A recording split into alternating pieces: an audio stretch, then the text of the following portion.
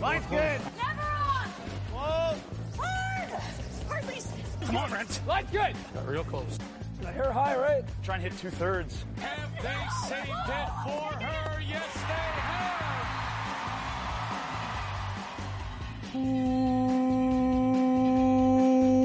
Welcome to Game of Stones, everybody. I am Sean Graham Scott, alongside, as always, hello, Scott. Sean, hot enough for you? Whew.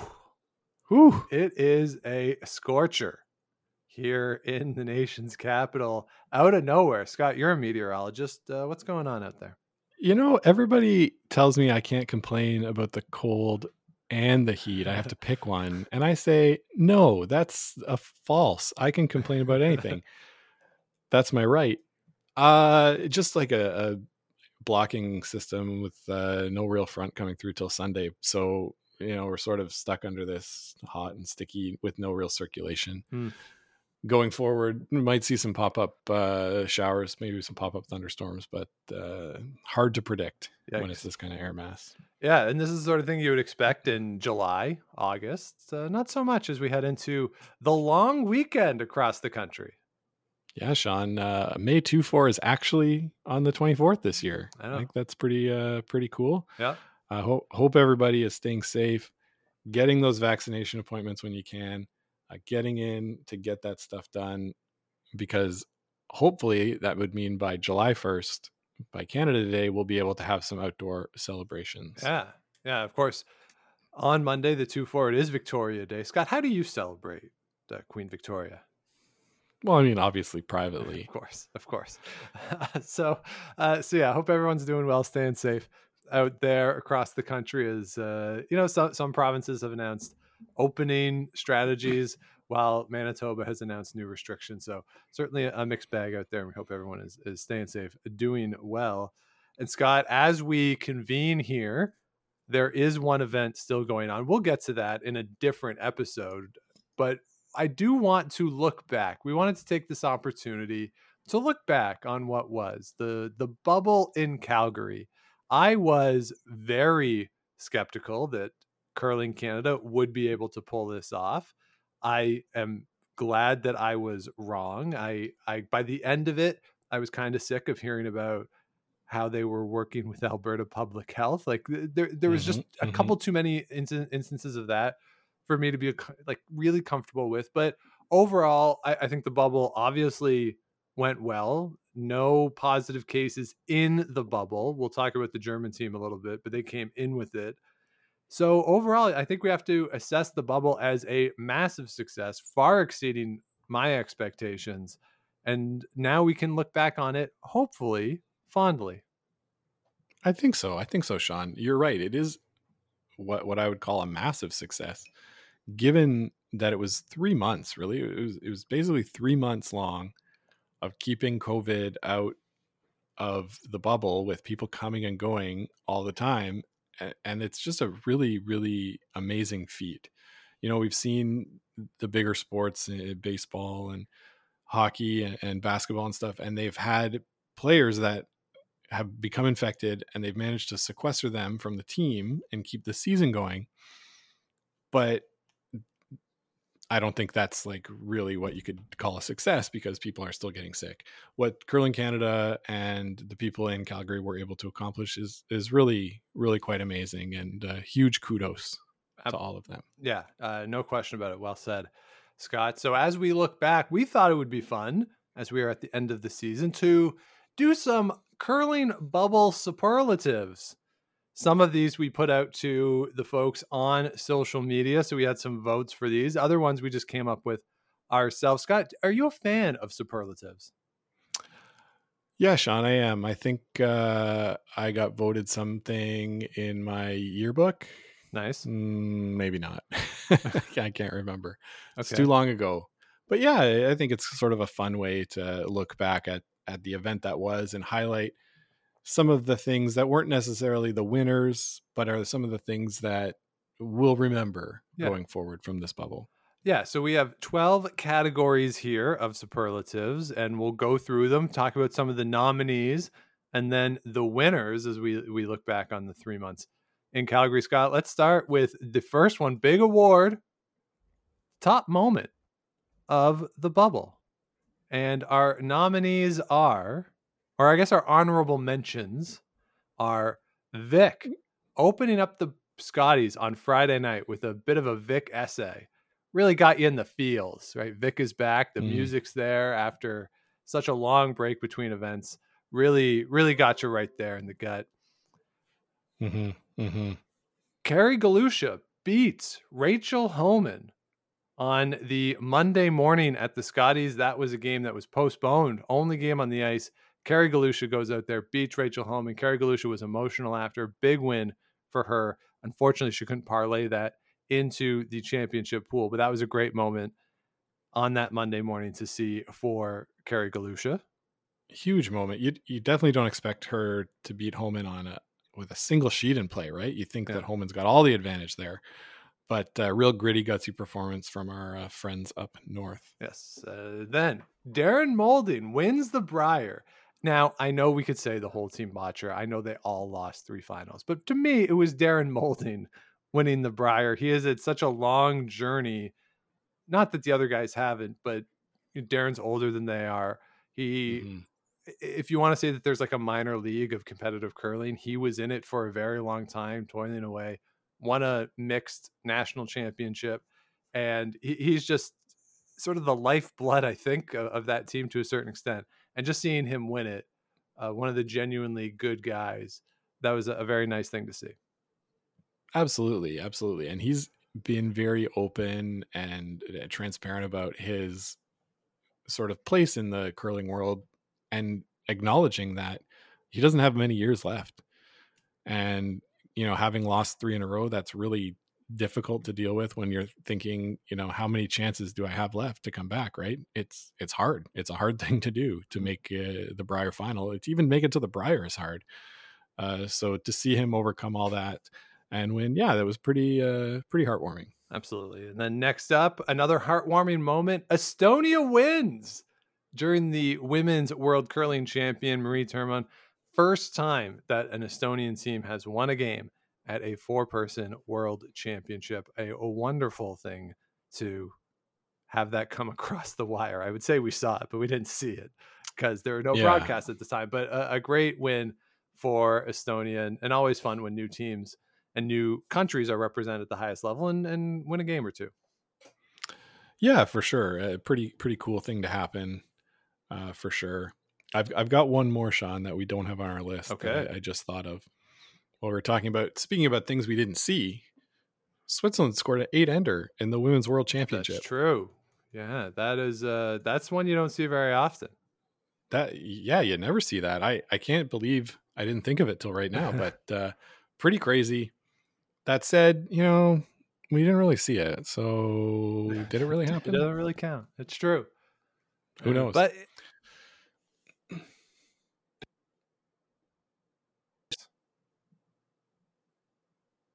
so it's got to be worth something. Got to be worth something. You got that right. All right. But Scott, the winner of the best moment of the bubble is the land acknowledgement. First time that we've had one as part of a broadcast. We saw them at the Brier in 2020. And this is part of Truth and Reconciliation in this country. One of the calls to action in the Truth and Reconciliation Commission final report is to know the territory on which you live. And certainly out in Calgary, they made reference to the treaty. And there was some discussion about the land acknowledgement. It was coming from Indigenous Tourism Calgary, but it did seem to be done within the spirit of reconciliation, mentioning the treaty and just whose land this is. This is, I think, a big step in the country. First time that, again, as I said, first time that we've seen that in the broadcast. Really love to see it.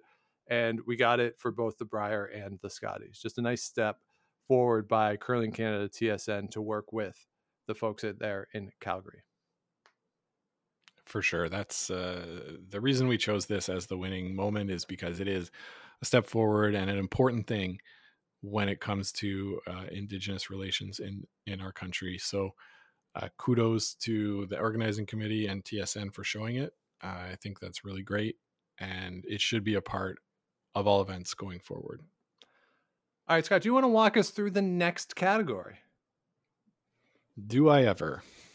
So the next category, this is one that we had on Twitter for the fans to vote, and it's the best Laura Walker GIF of the event. And yes, I call it a GIF, Sean. I'm not one of these hard J or soft. I don't even know which one's which. That's how I pronounce it because I'm that age, I guess. Hey, you do you, man. So You do you. Exactly. So we had 3 that were voted on. One that was brought up by one of the listeners that saying, "Hey, what about this one?" Yep. And I'll read that too. So the first one was her saying, "I'm back, ready to make a shot." Was this like when she did make that shot when in mixed doubles? No, this was early. This was in the Scotties. It was the opening weekend. So yeah, either Saturday or Sunday, she had been struggling, makes a shot. And it's not just the "I'm back." She does sort of the head waggle. Oh yeah, the side to side shimmy a bit. Like, "I'm back." Yeah. Yeah. Very good. That one clocked in 17.9% of the vote, Sean. So not the winning one. The next one, the "I gotta pee," which was you got to watch out for those hot mics. Always around those hot mics there.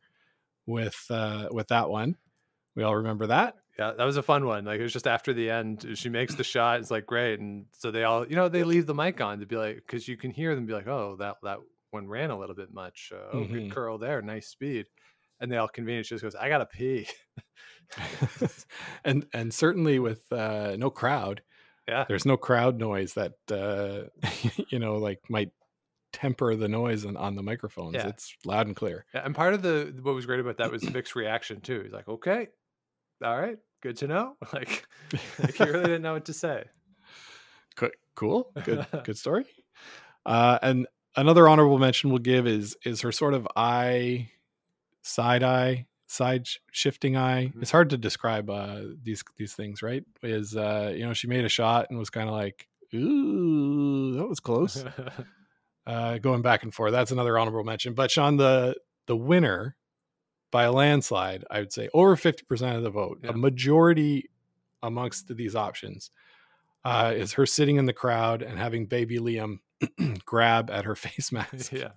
And it seems like she's laughing pretty hard at that. Yeah, because it's not just that he's grabbing at the face mask. He pulls it so that it's taut and then snaps it right in her face. Yeah. Like, it is so funny. And yeah, she is clearly laughing during it. It is hilarious. It's amazing that the cameras got that. I believe that was during the Players Championship in the playoffs. Just a great GIF. I think it's not just the Laura Walker GIF of the bubble. I think that's the GIF of the bubble. For sure. That's one of the classics. Yeah. And yeah, 52% of the vote, definitely worth it. And I'm choosing to believe that this is baby Liam's first award ever. So congratulations to baby Liam. Yeah, congratulations. You're a part of history. Yeah, it's a real feather in his cap. All right. So next up, our next category is the weirdest oddity of the bubble. We had some strange moments during the bubble, some related to COVID, some not. So let's start with the COVID ones. They're going to start with the false positives after the Men's World Championship that shut down the playoffs on Friday night into Saturday morning. We had reports of teams testing positive as they exited the bubble. That shut down all the playoffs for Saturday, had to compress everything in. And then we found out that officially these were false positives. Just a really kind of strange, surreal moment. Also, they didn't tell Chris Plies that his positive test was determined to be a false positive. Kind of strange. So that whole situation, just very odd. Yeah, super odd situation, and not a great look for WCF there. We talked about it a little bit in our previous show, but just a lot of lessons learned that I think they brought forward into future, dealing with Alberta public health and all that stuff. But yeah, like a weird thing. Devin Harus tweeting, "I'm awake at 1 a.m. for some reason, seeing, oh no, there's a positive test. What's going on?" So yeah, a lot of uncertainty and a very weird, like you say, weird moment. Yeah. So another COVID moment, no broadcast for the bulk of the Women's World Curling Championship. They had positive tests within the broadcast crew, had to shut it down from Sunday till Friday. So we lost all of that time watching the games. You mentioned the missed 8-ender, meant we missed the Estonia win. Really weird, Scott, to not have any coverage of the Women's World Curling Championship. Yeah, it's almost like, did it really happen? Like we said before. But I mean, obviously, the right move was made by WCF to make sure everybody's safe, getting taken care of, not trying to spread anything. They did a good job, but you're right. It was so weird to have a world championship going on with no broadcast. It's like what? I can't even like look at a static overhead. Yeah, a little weird. Yeah. Also weird, during the Women's Worlds, Germany played the whole event with 3 players. Daniela Jentsch and the squad out there with 3. Played pretty well for having a team only of 3. Now, you'll see this occasionally at events. Someone gets sick or an injury where a team has to play with 3. I don't think we've ever seen a team go through a whole event with only 3 at this level. No, not at this. I mean, at the Grand Slams before, Team McEwen played with only 3. Yeah. But that was sort of like planned. Yeah. To what extent it was planned, I don't know. But they knew that they were only going to be playing with 3. Germany brought 5 people to the World Championship. Yeah. Right. And then 2 of them were in a quarantine hotel for the whole time. So very gutsy, very impressive for them to even come close to competing. I was pretty impressed. Yeah, a wonderful story all week for Daniela Jentsch. I did love her interview after, where she was asked how tired she was, and she was like, "Well, it's the same for me. Ask the other 2 girls." Like, yeah, I was just standing there. Yeah, such a good, great sweeping performance. It's really, really hard. Yeah, no question. The next oddity: Darren Moulding, Joanne Courtney withdrawing from the Canadian Mixed Doubles Championship. This, Scott, I think is the first time that I can recall a team having to withdraw from a national championship after the event had started. They played a couple games. Darren's back goes out. If he hadn't been playing in the World Championship, maybe they could have played. That seemed to be the indication that he gave. But having a team and a top team at that forced to withdraw from a national championship, don't see that all the time. No, very, very, very, very rare. And of course, in the 4-person game, you've got a spare just in case this happens. But in mixed doubles, you can't do it. No spares allowed. So pretty surprising. But I think, Sean, the things we've got coming, if you had told me at the beginning of the bubble, somebody's going to have to withdraw, I wouldn't have been as surprised as some of this other stuff coming up. Okay. Well, the next one on the list is the Northwest Territories having food poisoning. Wake up Saturday morning, second day of the bubble. We've gotten through the first day. And boom, game postponed. Yeah, and you don't know what to think of it. Like, oh dear. Yeah. Is this already happening? But you're right. Luckily, it was food poisoning. Luckily. I mean, don't tell Joanne Rizzo that that's lucky.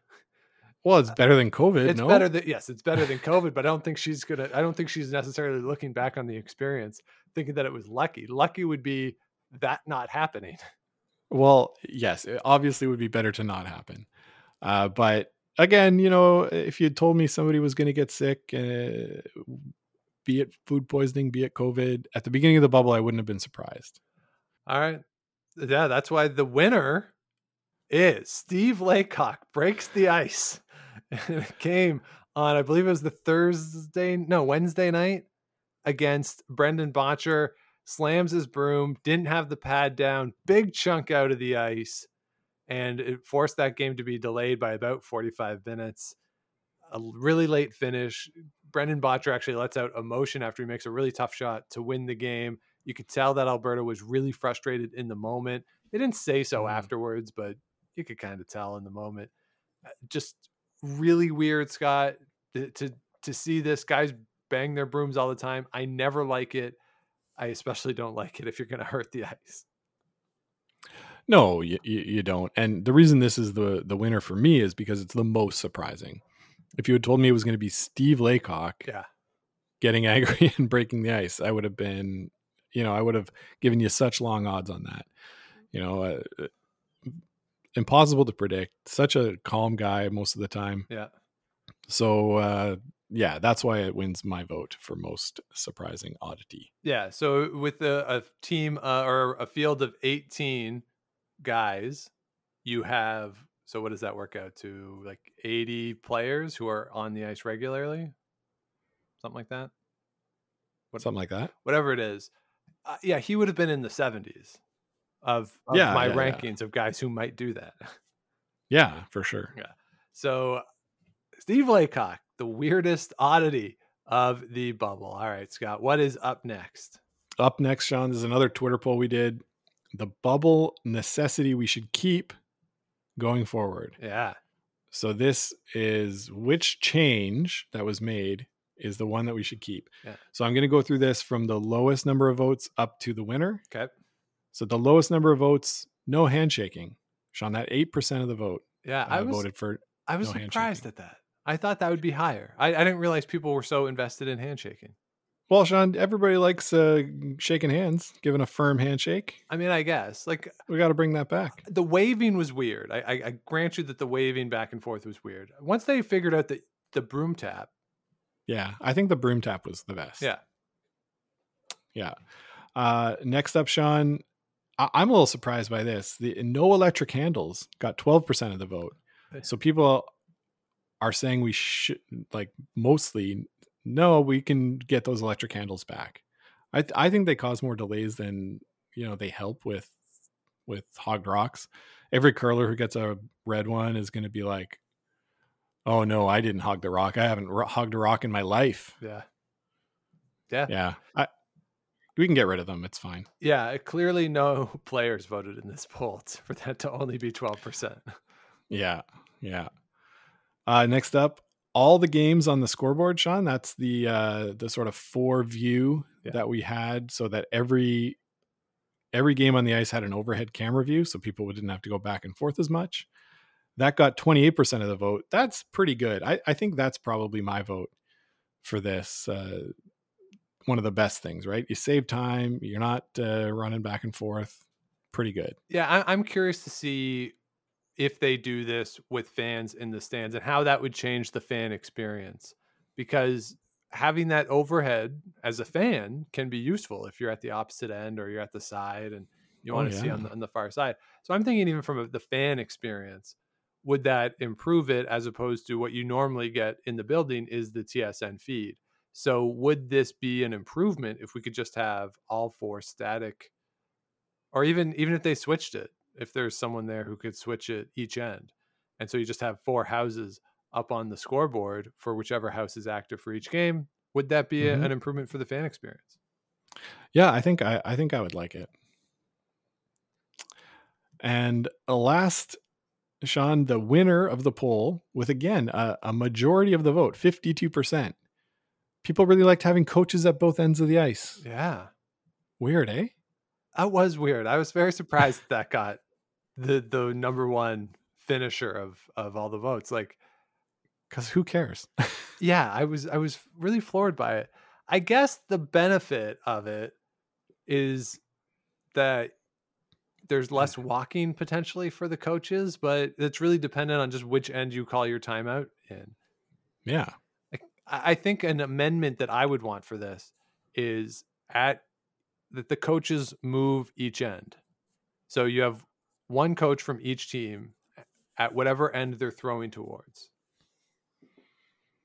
Yeah, you could do that. And then you eliminate the travel time situation. But yeah, I was very surprised that this one got such a high percentage of the vote. The other thing too that's strange about it is that the game ends, you're like, all right, good game. And then like someone always goes down to pick up a broom or a gripper or something. And then you've got to cross each other again. And then this way you're not saying good game to the other team's coaches. Like, I don't know. There's something just a little off about it, but hey, the people spoke. The people have spoken. That's right. So what's next, Sean? Next up, we have the best character from the bubble. And we're going to do an episode this summer about curling individuals as TV characters as opposed to them as actual people, and what the difference is and how we assess them. But we had some great characters this year, Scott. Always some great characters in the world of curling. Yeah. So the first nominee, Ben Hebert. This, I think, is just more of a legacy nomination because he always is kind of a character. But this year I felt he was a little more muted. I felt so too. I do think this is the sort of Meryl Streep for Into the Woods acting nomination, kind of. Yeah, he's great. He's a great character. He should be in this category. Did he do anything to identify or to set himself apart? I'm not sure. Yeah. Next up, we got Greg Smith, skip of Newfoundland and Labrador. The way I would summarize Greg Smith is I tweeted this at one point where they showed him do a line call and the TV was on mute. And I just tweeted that my TV's on mute, yet I could still hear Greg Smith on that line call. Yeah, fun guy to have at the events. He's got a lot of passion for curling and it shows. Obviously, he'll be a character at any event he's in. He was great in the mixed doubles too, as well as the Brier. So yeah, good call on including him in this. I would argue though, Scott, that his best moment of the year of 2021 so far, curling wise, was when he won the Newfoundland Labrador tankard and jumped 4 inches in the air. That was my favorite. You got to out jump Cooey. So pretty good. Next nominee, Heather Nedowin. Also sort of a legacy nominee, but she had the best coaching moment of the bubble where she came out and the team, Anderson, they were talking and they were just talking about what to do, what shots to play. And she just goes, all right, just don't give up a 3-baller. Like, yeah, that's good advice. Good coaching. Good advice. Yeah. She went to the Gunner School of Coaching. Yeah. We get one, they get one, we get one, we win. It's easy. We win. Yeah. It's easy. But Scott, this year, I think it's a runaway for the best character of the season, and that is Loopy Vic. Yeah, it's got to be Vic this year. He was stuck in that bubble, didn't quite know what to do. He was making jokes to everybody. He was all over the place this year. Yeah, it was awesome. Loopy Vic, like when they were talking about, hey, we were finally able to walk around the parking lot today. He seemed to have so much fun with that. Him and Kathy, so much banter back and forth, which is always great. The discussion of like when they would go like Vic would say something and be like, oh, that's a good point, Vic. And he'd be like, yeah, that's right. Remember that. Like, hey, I made a good point. Way to go. Yeah. Just really free and easy, Vic, I think. Yeah. Free and easy this year. And then the best of it all, though, was at the end where they're back championship weekend for the women's worlds. He's just saying Russia every other word, just like he was done, ready to go home. And he's like, these people are from Russia. Let's not put up this facade any longer. Yeah. And just like not really caring about, he would say, oh, there's some Grand Slam events, or there's some events, some tour events. Yeah. Instead of saying the Grand Slam, just, Yeah. All-time Vic this week. Or my favorite too, like it wasn't just like he comes back, he's like, so they played some tour events that they call the Grand Slam. I believe the last one was called something like, was it the Players? The Playing? What? Like just like maybe Vic doesn't know, but pretending not to know is great. And I love Vic so much. It was amazing. An amazing Vic performance this year. Very, very good. All right, so Scott, what is the next category? Moving on, Sean, we've got another poll. I've seemed to be getting all the polls. You're getting all the polls. Like this. Yeah, it's great. Well, Scott, people do often say that you are the voice of the people. Yeah, that's something I've heard many times. So the weirdest advertising strategy. We had 3 participants in this. We all know who they are because the commercials played. Every ad break, same commercials all the time. Pretty par for the course. We're going to come back and do another commercial ranking for this year's commercials. Last year was a lot of fun to do that. So again, I'm going to go from the bottom up, Sean. Maybe my least favorite commercial was the Home Hardware one about this is for the peasants, Yeah. the Ho family. Yeah. Like, I felt it was very patronizing. And so what we went with is local, buy local. Yeah. Because when local stays local, It's local supports local is like, okay, I get it. Like, you like your small town. It's fine. Yeah. Local is as local does. Everyone knows that. Everyone knows that. Yeah. I mean, I go to the Home Hardware around the corner. So Good. I get it. I don't need anyway. That's a weird Home Hardware too. It's packed to the gills, man. I don't know how people move around in there. I've been in there once or twice. It's insane. Yeah, how packed it is. It is very, very full. And during COVID, it's very like, okay, what? Who's down this aisle? Anybody? No. So that finishes with 8% of the vote. Next up, Sean, 38.5% of the vote, and that is Tim Hortons. Sean, Tim Hortons admitting that their food and their coffee has been terrible, but don't worry, we know it's been terrible, even though we told you before it was good. We know it's terrible, and now it is for sure good. Yeah. Very strange strategy, I thought. And it progressed over the course. Like at the start of the event, it was our dark coffee used to be bad. Now our dark coffee is good. Okay, that on its own, all right. But then once we got to the Breyer, it was, oh, our eggs were no good. Now our eggs are good. Trust us. And then it got to, well, really the whole menu sucked. But trust us now, we've fixed the whole menu.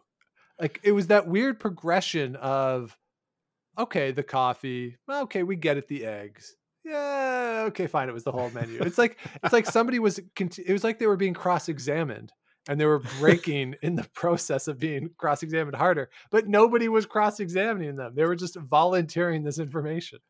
It's like the strategy when you just say nothing, leave the gaps of silence, and let them incriminate themselves. Yeah, that's what happened. That's what it was like to me. And Sean, I don't usually drink Tim Hortons coffee. The only time I do is when I go to Curling Canada events, and that's what's there. But I always thought their dark coffee was better than their regular coffee. So maybe next time they'll, I mean, last year they told us about their Arabica beans. Yep. Which is just mostly where coffee comes from. So anyway, so that's 38.5, 57.5%, Sean. This is the all-timer. The everybody poops. Did you know that? Yeah. Everybody poops. Everyone poops. Interesting strategy. I was done with that song by, well, basically as Joanne Rizzo was having food poisoning, I was done with that song. I don't like that ad. I do like, what I did like that they did at the end though, is they combined it into the poops and bleeds and spills all into like one 1 minute ad. Somehow I thought that was somewhat more tolerable than when it was just the 30-second ads. And it was a random of, is it the everybody poops, everybody spills, or everybody bleeds, or whatever it was. Yeah, because you never knew which one was coming. And you objected to seeing the diaper. The poopy diaper, yeah. The poopy diaper was not your favorite. I will say, like, seeing the bleeding, not ideal. But I'll give Scott Paper you know what, you're doing something different. I guess it's Kruger, not Scott Paper. It is Kruger. But, yeah, like they're trying something different, and that's fine. They'll have a new one next year. I hope so. Yeah. I mean, we did get Talking Baby for multiple years, and we did get woman pushing the empty shopping cart into the corral for multiple years. Well, we'll see what happens, I guess. All right. So next up on the list, got the best theme of the year. And this is sort of theme on the broadcast, things that come up over and over again. Our nominees are gear. Did you know the gear effect was a thing? This is, obviously something that we've learned, and you drink when you hear gear. Yeah. It's sort of the curling drinking game. Sean, maybe we should do that as an episode. Curling drinking games? Play a curling drinking game on the podcast. Gear effect. You hear it all the time. Russ is, I don't know, It's like something he made up that he's trying to make happen, like Fetch in Mean Girls, right? Yeah. He did say during one of the games where he said something like, that's that gear effect. I know I talk about the gear effect a lot. Some people would say too much, but it's there and it's a thing. Yeah, he did say that. I do remember that. Yeah, I choose to believe it's because whenever I hear him say the word gear, I just tweet all caps gear. I choose to believe that he has seen me do that, and that's why he says that. But I'm sure I'm sure the producer just groans in his ear. It's like, all right, so the gear. Next up, Greg Owasco doesn't sleep. Yeah, did you know that? He's just there all the time. I got except when he's going to get dinner at Swiss Chalet or whatever, and oh shoot, I gotta fix the ice now. Yeah, like the 3 hours he has to relax is when the games are going on. But other than that, they are there. But yeah, great performance by the ice crew, obviously. But Greg Owasco just being this maniac who doesn't sleep and is always just working on the ice. That came across a lot on the broadcast. Sure did. The next nominee, Scott, did you know that Calgary is a good city? Yeah, Sean. I had John Morris telling me it's a great place for fishing. I had, tourism telling me it's a great place to come and party. I've been to Calgary. It's fine. Yeah. It's a fine city. I don't have qualms. I don't have huge heaps of praise for it. It's fine. That's my take on Calgary. Yeah, I did like the ad that they put on towards the end where they had the pre-shot stuff of like the Stampede and a Flames game and just hiking and maybe doing something in the river, like a kayak or canoe or something. But the stuff that they could film specifically for it was somebody walking through the airport, getting in a car and getting out at random spots and looking at tall buildings. Like the idea was, since all these fun things that we're also showing you aren't going on right now, you can come to our city and look at the buildings. It was a very strange messaging, I thought, for that. Yeah. But yeah, I mean, I would like to go to Calgary. Go to the Stampede or a Stampeders game. There's also a golf course when you land at Calgary. I've never been to Calgary, but I've landed at the airport and had layovers a few times. There is a golf course that borders the airport that I think would be fun to play. Well, there you go, Sean. We have a golf course in Ottawa that borders the airport. Do we? Yeah. Oh, I should go play that now that we're allowed to do such a thing of that nature. Yeah. But Sean, like Calgary's fun. I've been to the Stampede. It's a lot of fun. I've been just like passing through and visiting friends there and stuff. And like it's a fine town. I just like, I understand that their job is to promote it, but yeah. I think my favorite part of sort of the theme of Calgary too was seeing and credit to them that they got new stock shots, it seems like, for each event, but seeing the snow melting and in particular the ice on the river going away. Yeah. Like I kind of like that. It was a nice barometer of how long they'd been there. And Vic made a comment of that during the women's worlds. I think during the gold medal, he's like, remember when we got here? There was ice out there. Vic. Very different. Best in the business. But the best theme on the broadcast, Scott, Dawn McEwen getting more airtime than a third of the teams who showed up to play, despite the fact that she was not in the province. Yeah, Dawn McEwen, a lot of time, a lot of screen time. Of course, she gave birth to a baby during the time that the bubble was going on. Yeah. So obviously not there. But yeah, like a lot of screen time. Sean, you noticed that she probably got more screen time than like all of the Team Yukon at the Scotties. Yeah, I would say she got more airtime than the Team Yukon for both men's and women's, Team Nunavut, both men's and women's, the Northwest Territory men, and, pretty much all of the East Coast teams other than Suzanne Burt at the Scotties. It was a lot. Yeah, she got so much time, and that's cool, and it was fun, right? They interviewed her even on the phone, one of the morning draws. They brought her in, but pretty much every time Lisa Weagle threw a rock, it was like pan to Don McEwen's cutout. Yeah. Yeah. The scepter of Don McEwen is still here. Yes. Was hanging over Lisa Weagle the entire event. Yeah. And I'll say I think it's a good thing that Mike McEwen didn't make it to the Brier final, because the game would have been, we would have seen a third of Mike McEwen, a third of the other team, and a third of Don McEwen. That would have been the ratio of what we saw. So, and well deserved, obviously a great player. Yeah. So. Probably the greatest lead of all time. Mm-hmm. Or at least in the discussion. So, but yeah, we certainly got a lot of Don McEwen. So she gets the best broadcast theme superlative. Right on. Next up, Sean, is, let me look at the screen. Oh, the unsung hero of the Brier, Sean. This was another fan vote, and you said it was your favorite one to put together. It was, yeah. Took a lot of thinking, a lot of who really edges out the other. The options are Kathy Gauthier, and Kathy Gauthier. Yeah, and people actually voted on it. You could have done Gauthier, Gauthier, or Gauthier. Yeah. But yeah, Kathy Gauthier is obviously the unsung hero of the bubble, working every day during the Brier and Scotties, and then the mixed doubles as well, sort of back to back, just really, really, really a lot of work. Very great, very tough. Yeah. Good on. Yeah. I mean, she watches 4 games at a time, knows what's going on, even when she's on the broadcast in the morning. She knows what's going on in the other games and can do the updates. Just incredible to me.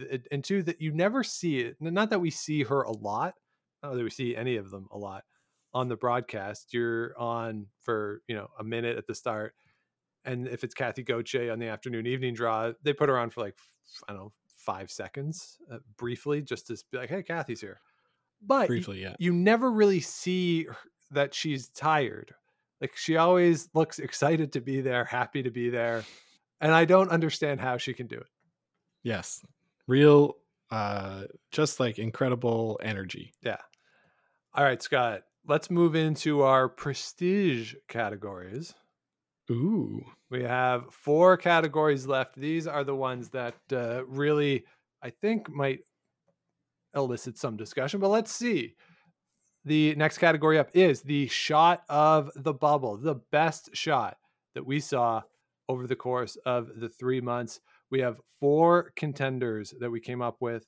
First one is Brendan Bottcher, his shot to win the Brier semifinal against Matt Dunstone. This was an angle raise for 2.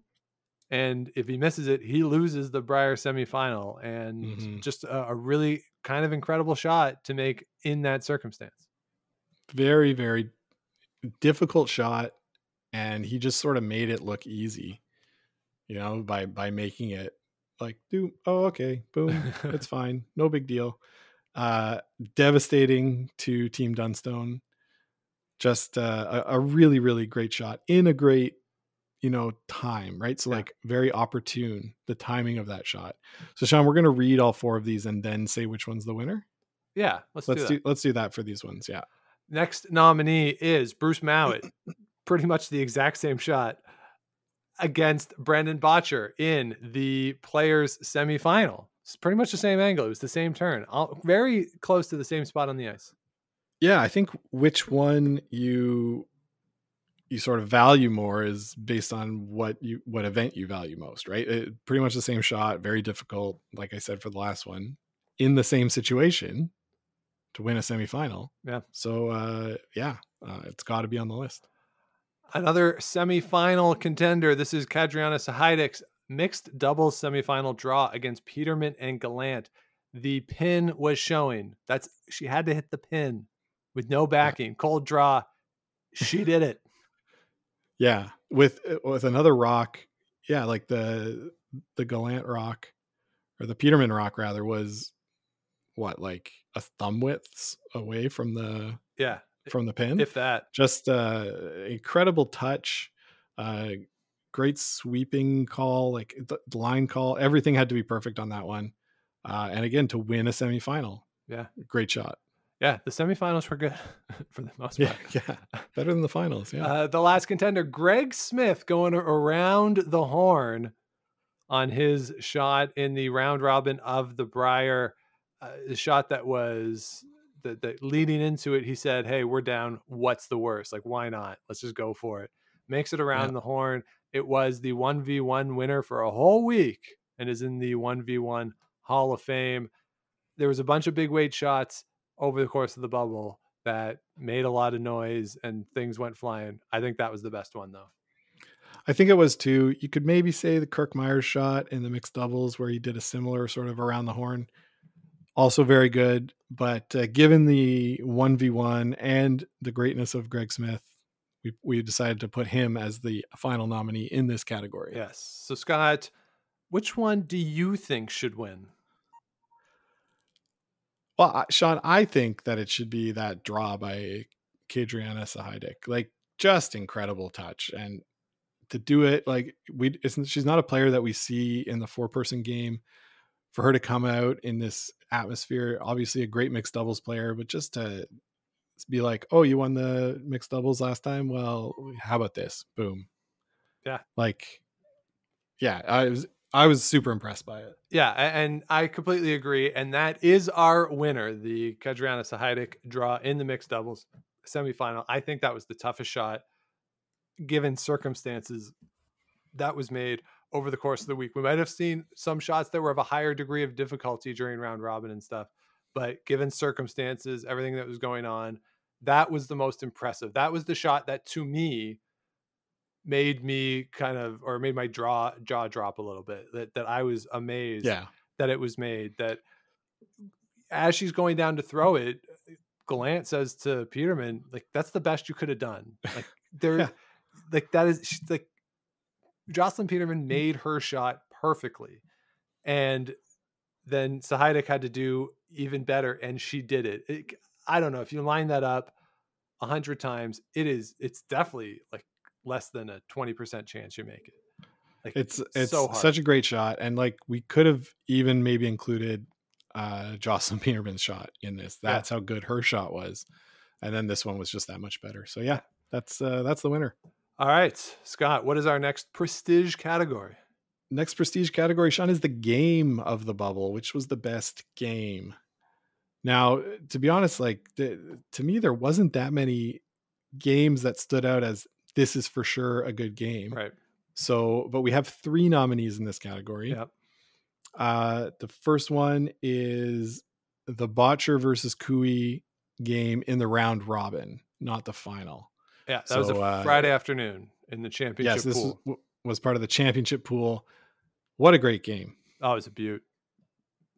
I think they each opened with 3s. Yeah, and it was one of those, like, boy, sign me up for this in the final again. Yeah, and then we had the final. Mm-hmm. And a little less.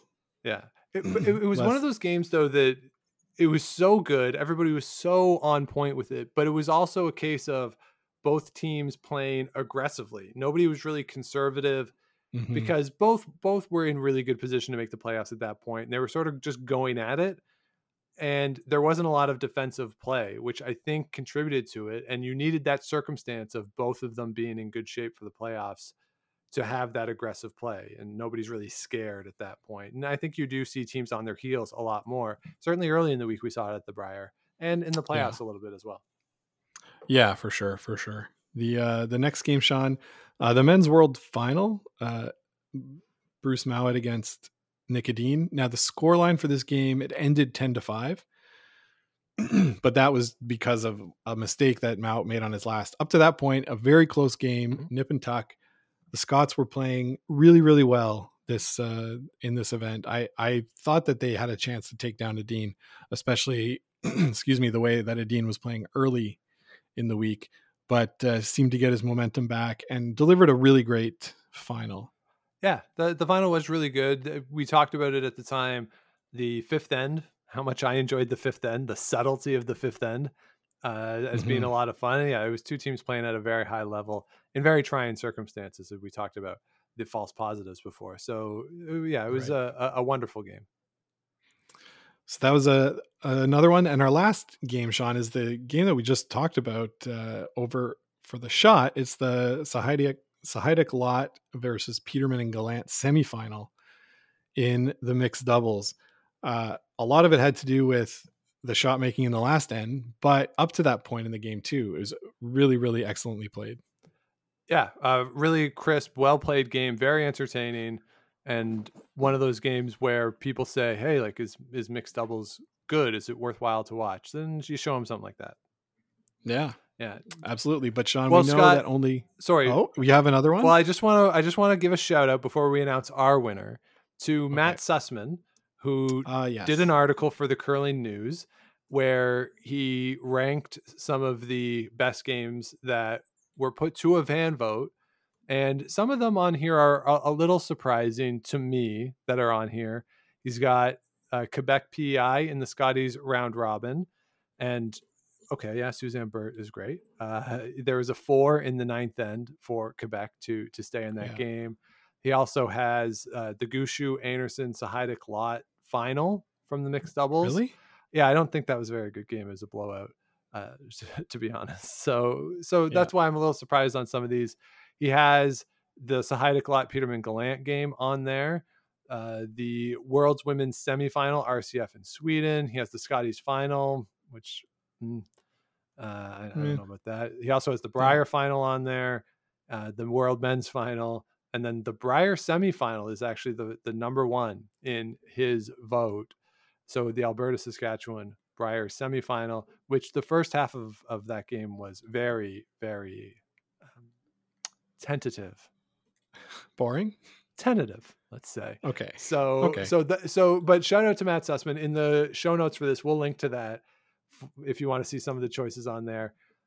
But I think, Scott, our pick for this winner, I don't think it's close, and neither do you.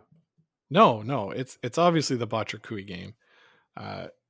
Two of the best teams in the world playing at a high level, just going at it, like you said. Yeah. I think that raises the bar above any of these other games. Yeah, it was a prize fight, man. It really was. Just two guys in the middle of the ring just going after each other. It was great. That's right. Yeah. That's right. So that's the game of the bubble. Sean, what's the next category? Scott, it is the team of the bubble. We had some very solid team performances. Now, this category, of course, is somewhat skewed based off of some teams just having more opportunity in the bubble than other teams. Mm-hmm. So it does skew a little bit, but we did have some spectacular team performances, starting off with Carrie Einarson. They win the first event in the bubble with the Scotties. They also win the Players' Championship, and the four of them combined. I know Carrie Einarson herself with Brad Gushue won the mixed doubles, but all four of them played really well during the mixed doubles. The worst record that any of them had was 3-3 during the mixed doubles. So just combined all of them during the mixed doubles, I think would count towards team of the bubble. Just a start to finish minus 6 games. Really a tremendous performance. Yeah, and especially after falling to 1-5 in the world women's. Yeah. To be able to fight back from that, finish with a playoff berth and an Olympic berth for Canada. A lot of grit, a lot of guts. Like you say, all four of them were there for the mixed doubles. It was a long haul of curling for those four ladies, and definitely worthy of consideration for team of the bubble. Yes. So next up is Team Homan.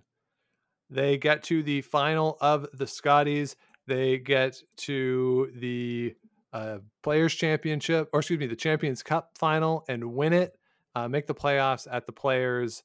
And oh, by the way, Rachel Homan had a baby during that time. In between, yeah. Just had a baby. So just an incredible performance by all of them. If you add in the fact, too, that you have Sarah Wilkes, their new player, to perform at that level, having never played the four of them together, really just a tremendous stretch for that team. Yeah, incredible story for them. I think when we did our preview of the Scotties, I said, boy, I don't know, like Rachel Homan's 8 months pregnant is I don't think they'll make the playoffs. I don't think they'll make the final, but proved all the naysayers wrong. Yeah. Like me. Sure. So sure yeah, did. definitely a worthy team. All right, next up, we'll shift over to the men's side of the ledger. Team Botcher getting over the hump at the Briar for their first win, 4 straight finals. They get there, and then they qualify Canada for the Olympics during the men's, getting to that qualifying round, losing to Scotland. But I think for me, Scott, I put them on this list because they were able to get over the hump, get that win, solid performance during the Briar, obviously, and then to come back after the injury to Darren Moulding, after a struggle for Brendan Botcher at the mixed doubles himself, with Carrick and Brad leaving the bubble, coming back in without having the opportunity to practice, and going right into that men's worlds. Just just an incredible performance for them. They didn't play great during the Players, missing the playoffs. They did okay during the Champions Cup, which to me is just incredible that I would have just thrown in the if I was them, I would have been 0-5 in the Players, like no question about it. So just an incredible endurance performance by that team. Yeah, very good endurance performance. I think for me, it might be slightly below the other two, just based on the mixed doubles stuff that went on, the records in the mixed doubles not being as strong as the other teams. But you're right. That is, like, for them to get over the hump in this, they've got to be one of the feel good stories and one of the best teams to come out of the bubble this year. Yeah. And then the final team up for nomination in this category, it's Team Mowat, the runners up of the World Championship, losing to Nick Edin. Then they go on to win the Players Championship. Just a very solid performance for that team all around. Another step in the progression for those 4 guys who are looking pretty good as we head into Beijing. Yeah, like, what more can you do? I guess win the World Championship, right? Yeah, pretty much. They're one shot away, by rolling a little too far and giving up a 5. Yep. So yeah, great year for the Scottish curling team on the men's side. If you contrast it with what's going on the women's side, you got to think Scottish men's curling is in a better spot now. And I don't think you would have said that going into the bubble. Yeah. So for them to come out and really be dominant, really, really great 3 or 4 weeks for them. Yeah, it's really hard to just sustain at a high level for that long. And their ability to do that, to win, to really come off of the World Championship loss, you have a day turnaround, and then to come around and to win the Champions Cup, just incredible to do it that fast. And then to turn around and say, well, we're still here. Let's just win the next one too. Yeah. Yeah, no, great effort for sure. Yeah. So Scott, those are the 4 teams that we have nominated, with all due respect to the other teams that won things. We think those are the top 4. And I don't know how close this one is either, because we're giving it to Team Einarson. Overall solid performance all the way through. They were by far the best team at the Scotties, full fare for that win. And then to win an event, the Players off of that, solid performance at the mixed doubles, and to come back from that 1-5 start at the Women's Worlds to secure the playoff spot, get Canada into the Olympics. Just given the circumstance, how long they'd been there, how long it'd been since they'd seen their families, incredible that they were able to pull this off. Incredible. Just a really, really great story, for Einarson to win the mixed doubles too, and for all of them to do as well as they did, like you said. Yeah, really, really great team performance. So my vote goes to them, and they're our winners. Yes. So that's 11 categories, which means you have 1 left. Scott, what category left, Sean? Yeah, what is the most prestigious category of the bubble superlatives? So Sean, this is going to be the player of the bubble. Yeah. The player of the bubble. So we have 5 nominees in this category. Wait a minute. 1, 2, 3, 4, 5. Oh, we have 6 nominees in this category. Loaded category this year, Sean. We'll start with Carrie Anderson herself. As we mentioned, their team just won the team of the bubble. She herself won mixed doubles with Brad Gushu. So could you do any better than that? I mean, probably not. Great individual performance from Carrie. Yeah, spectacular. Next up, Carrie's third, Val Sweeting, getting her first Canadian championship her first time to go to the Worlds, like the whole team. Had a really great Worlds. I thought she played really well. Yeah. Wasn't getting the results. But great time for Val. Yeah. What do you say about Val? Absolutely. And a good playoff run too with Mark Kennedy. And sort of interesting too that their loss in the playoffs of the mixed doubles was one of those things where you look at team dynamics of Val's throwing last, but Mark was kind of calling it. And Val was saying, well, I don't know about this. I don't know about this. Because she knew what she wanted to throw. And it wasn't what they ended up throwing. But overall, like that, I think that team, if they stay together and try to get the trial spot next year, that's a team that could win, assuming that neither of those two players are going with their 4-person teams. Absolutely. So next up, Sean, we talked about their team, Bruce Mowat. What more can you say? Their team got a silver and 2 golds. So he's throwing last rock. He's a big reason for it. Yeah, he was great all week. I mean, the team, it's a really good team, but he was great. Both in terms of the shot making, but there were moments where the front end were calling down and saying, hey, what about this? And Grant too, like the 3 of them were calling down like, hey, what about this? And he would just go, not really feeling that. So, he was just in such control all week or all 3 weeks of the line calls, the strategy, and then the execution. He was just really in the zone. Very much in the zone. Sean, next up, can you name for me the only player who has won every Scotties she's gone to? Wow. Is this the case that this is the only person who's ever done this? We don't know only that person. It's happened like in the 50s. The only person who's ever done it. Shannon Burchard. Shannon Burchard.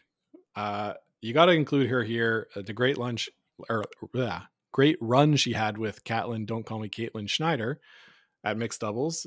They were a pretty good team. Like I said, she has never lost a Scotties. Sean, she played with Jennifer Jones and now 2 with Carrie Anderson.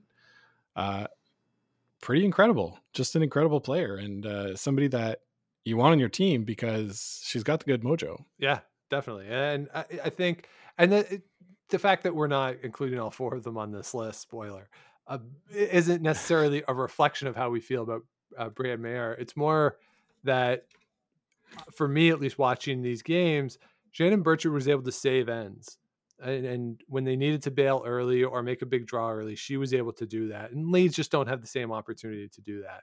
So Shannon Burchard having that great effect on the game and then having the sweeping ability as well.